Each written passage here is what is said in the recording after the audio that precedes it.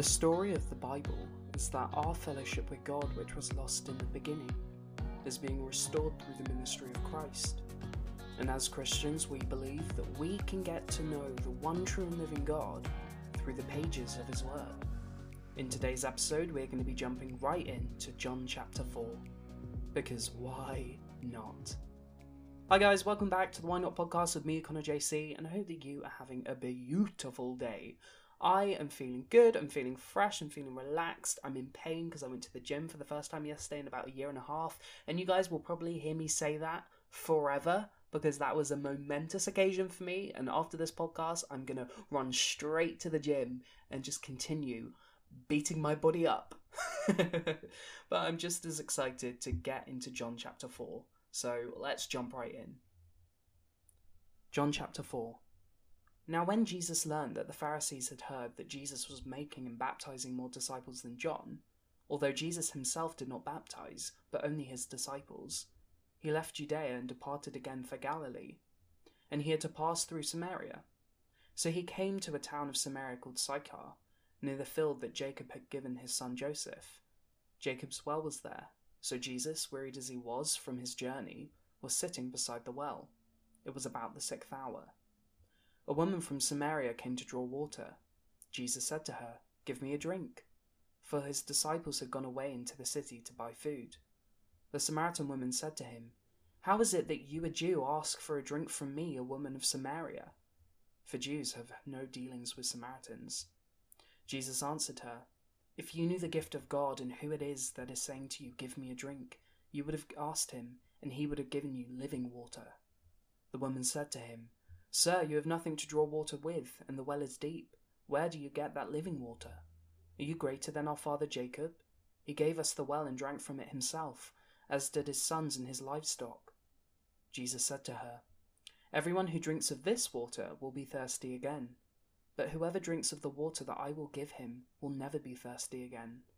The water that I will give him will become in him a spring of water welling up to eternal life." The woman said to him, "Sir, give me this water so that I will not be thirsty or have to come here to draw water." Jesus said to her, "Go call your husband and come here." The woman answered him, "I have no husband." Jesus said to her, "You are right in saying I have no husband, for you have had 5 husbands, and the one you now have is not your husband. What you have said is true." The woman said to him, "Sir, I perceive that you are a prophet. Our fathers worshipped on this mountain, but you say that in Jerusalem is the place where people ought to worship." Jesus said to her, "Woman, believe me, the hour is coming when neither on this mountain nor in Jerusalem will you worship the Father. You worship what you do not know. We worship what we know, for salvation is from the Jews. But the hour is coming, and is now here, when the true worshippers will worship the Father in spirit and truth, for the Father is seeking such people to worship him. God is spirit, and those who worship him must worship in spirit and truth." The woman said to him, "I know that Messiah is coming, he who is called Christ. When he comes, he will tell us all things." Jesus said to her, "I who speak to you am he." Just then his disciples came back. They marveled that he was talking with a woman, but no one said, "What do you seek?" or "Why are you talking with her?" So the woman left her water jar and went away into town and said to the people, "Come, see a man who told me all that I ever did. Can this be the Christ?" They went out of the town and were coming to him. Meanwhile the disciples were urging him, saying, "Rabbi, eat." But he said to them, "I have food to eat that you do not know about." So the disciples said to one another, "Has anyone brought him something to eat?" Jesus said to them, "My food is to do the will of him who sent me and to accomplish his work. Do you not say, 'There are yet 4 months, then comes the harvest'? Look, I tell you, lift up your eyes and see that the fields are white for harvest. Already the one who reaps is receiving wages and gathering fruit for eternal life, so that sower and reaper may rejoice together. For here the saying holds true, one sows and another reaps. I sent you to reap that for which you did not labour. Others have laboured, and you have entered into their labour." Many Samaritans from that town believed in him because of the woman's testimony. "He told me all that I ever did."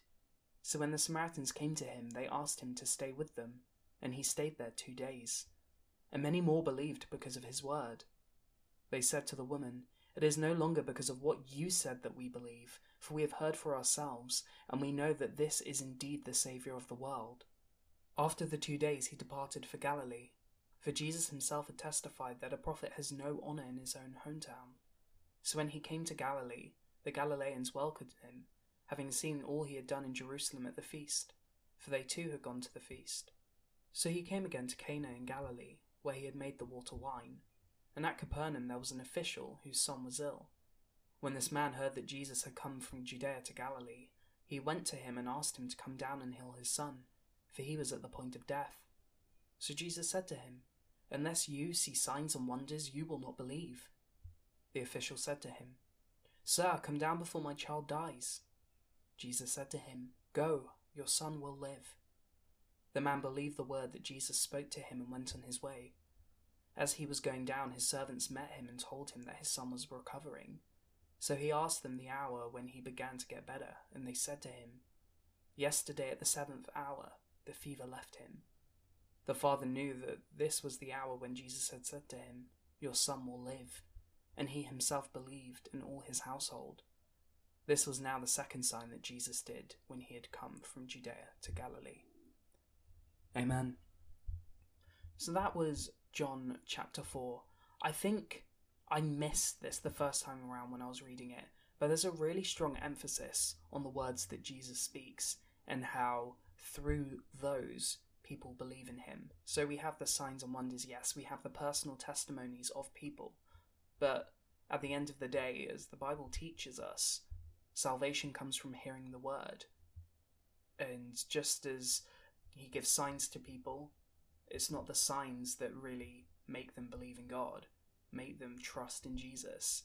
It's Jesus' own words, Jesus the embodiment of the word, which we learn about in John 1. And I think that that's kind of a comfort, but it's also just a useful principle, especially when we're sharing our testimony. Sharing our testimony isn't sharing the gospel. When we share our testimony, it's a great start to be able to express what God has done. But nobody becomes a Christian because of someone else's testimony.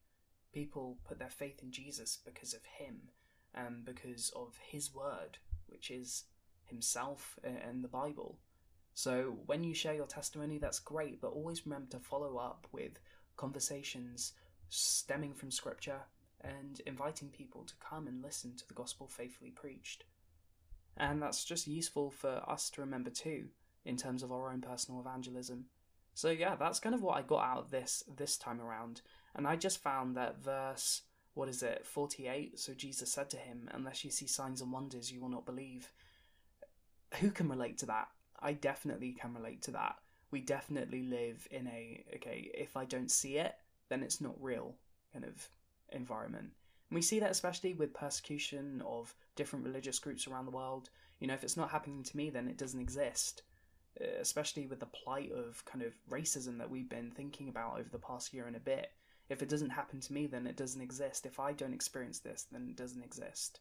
And similarly, our view with God is, if I don't see him doing this and this and this and this, then he doesn't exist. In fact, I was watching a TikTok the other day, and it was a woman saying, if God exists, then why isn't he doing this or this or this? He knows everything, and he knows what evidence would convince me that he exists, but he's not doing it. And that's exactly kind of what Jesus is speaking into here. It's the same heart of men that is present in this passage than kind of what is relevant today. So there we go. I am going to have fun at the gym now. I am going to think through this passage more. I will drop the study questions in the Why Not Podcast Instagram. And yeah, if you guys have any thoughts or questions, then just feel free to DM me or message me at whynotpodcast@gmail.com. But anyway, tomorrow we will be jumping into John chapter 5. So until then, goodbye, God bless, and I'll see you